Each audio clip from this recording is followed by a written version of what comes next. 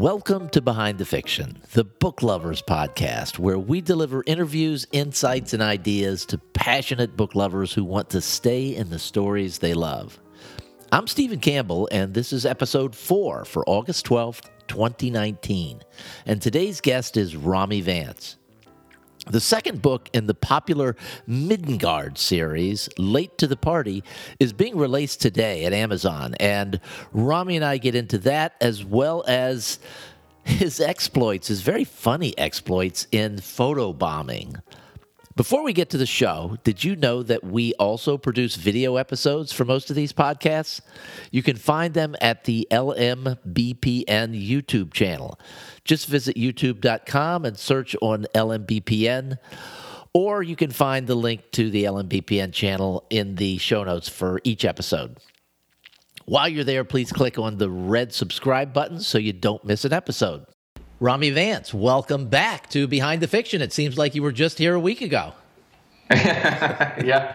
That's the thing about rapid releases. Like, it just happens so quickly, and you just spend months and months and months preparing for this moment, and then it just, much like the climax of a well-paced book, it just goes. Yes, and as a reader, then you say, when's the next book? And if it's like a week from now, that's pretty exciting. Yeah. So today we're talking about book 2 in the series, which is Late to the Party. We'll talk about the book a little bit because not everybody would have read book 1 yet. But before we came on, my wife asked me who I was going to be talking to, and I said it was Rami, and she'd had the opportunity to meet you in Las Vegas, and she says, right. "Oh, the photo bomber." And that cracked me up. And I'd like to take some of your photobomb exploits and just kind of clip them into the video here so people who are watching on the YouTube channel can see that. But when you started posting those after the 20 Books Conference last year in Las Vegas, it was just, every time I would see one, it would just crack me up. Well, and you know what's hilarious about it is that's part of the reason how I got Andrew Lee's attention was so I was sitting with Martha Carr, who knows Andrew Lee quite well, obviously, right? And she went to take a picture with him or something. I can't quite remember how it happened. And I went on the other side and I just kind of stuck my head in. And then Martha was like, it'd be funny if you did that with everyone. And that's exactly what I did. I went to authors like I had never met before. And I was just like, do you mind if I take a picture with you? And they're like, sure. And I'm like, okay, you look at the camera. I'm going to look over here. And then they were like, what are you doing? What are you doing? And I was like, oh, I'm just having a little bit of fun. And then I just walk away. And then sure enough, I'd release the photobomb series and I would tag them in the photos.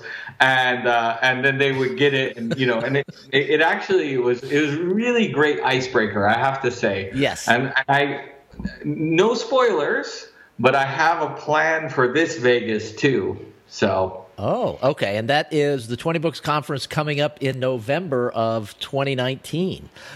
Speaking of writing and writers, you just finished up a conference in Edinburgh. Yeah, that's right. Yeah, to 20 Books Edinburgh. When I had met Craig Martell in Vegas, I went up to thank him for the conference and all of that stuff. And I said, it'd be great, 20 Books Edinburgh. And he said, no way. He basically like I really felt like I committed some horrible sin against him because his reaction was so viscerally negative. And then I think maybe like 2 weeks later, there was an announcement in 20 Books. We're having a 20 Books Edinburgh and Rami Vance is organizing it. He didn't tell me directly. He told me through that post. And then I kind of contacted him and I went, I saw that post of yours. And he was like, yeah, we're doing it. Go find the venue. It's like, okay. So. Yes, yeah. So that's the story behind the story of that conference. And this was unlike the normal 20 Books Conference, which are almost exclusively about indie publishing. This had a writing component as well.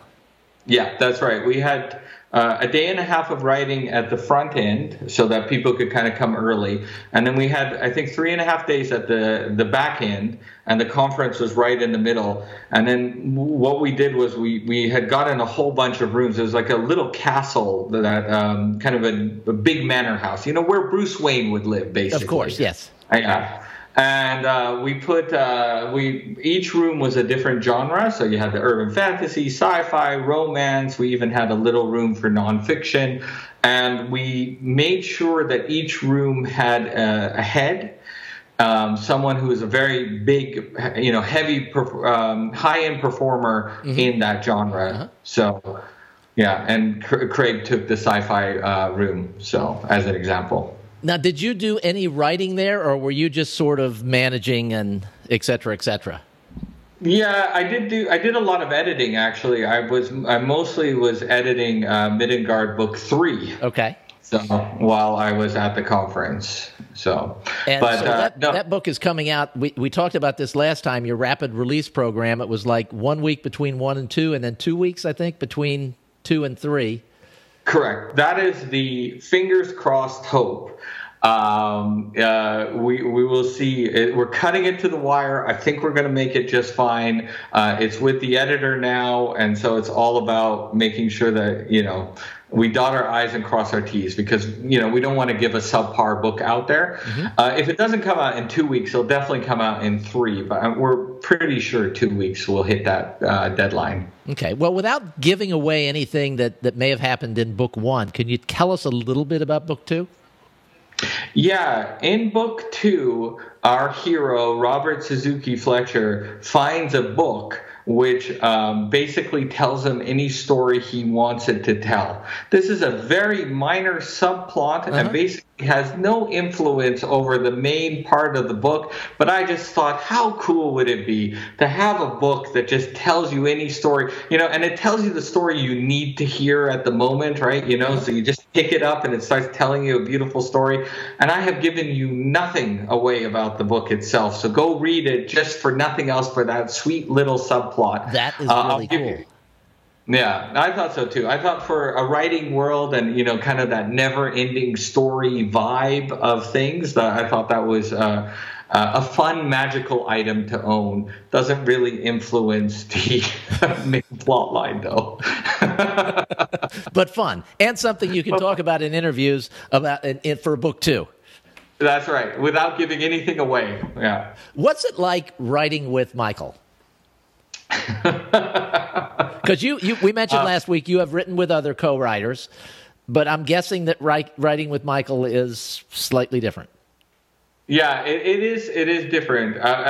It's funny because first of all, he has a very kind of specific approach to character development and style and kind of, what he refers to as the beats of a story. So for me, when I typically write a book, what I will do is I'll kind of approach it from characters, which was the same with Michael. Like we started with the premise, then we built the characters.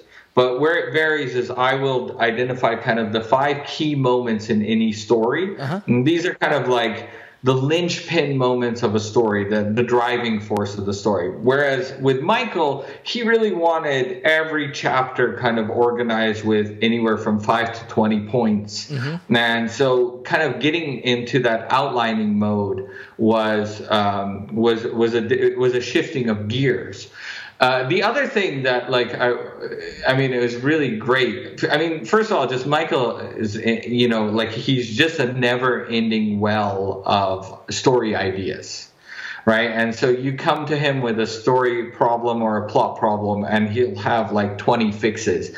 And a lot of times you walk away from that conversation going, well, I don't know which one's the best one to use, because I literally have 5 things that would be awesome to do, and I'm not sure which one to go with. And then you kind of realize that all of them work, so just pick one and kind of go with it. So that's a lot of fun.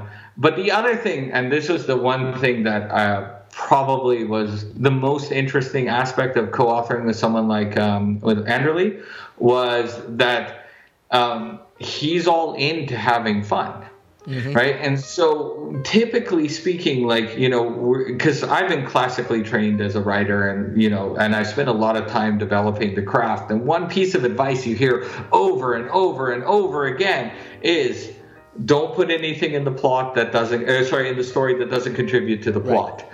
And Michael will be like, is it fun? And it's like, yeah, that book is fun. Does it contribute to the plot? No, not really. Yeah, well, throw it in, right? It's very different on that level. So yeah, that is a lot different. And that sounds like that's where you got the magical book that you mentioned earlier. It's something that doesn't really drive the plot, but it's fun. Yeah, exactly. And it worked. And it, you know, and because life isn't always about driving the plot, is it? So. Right.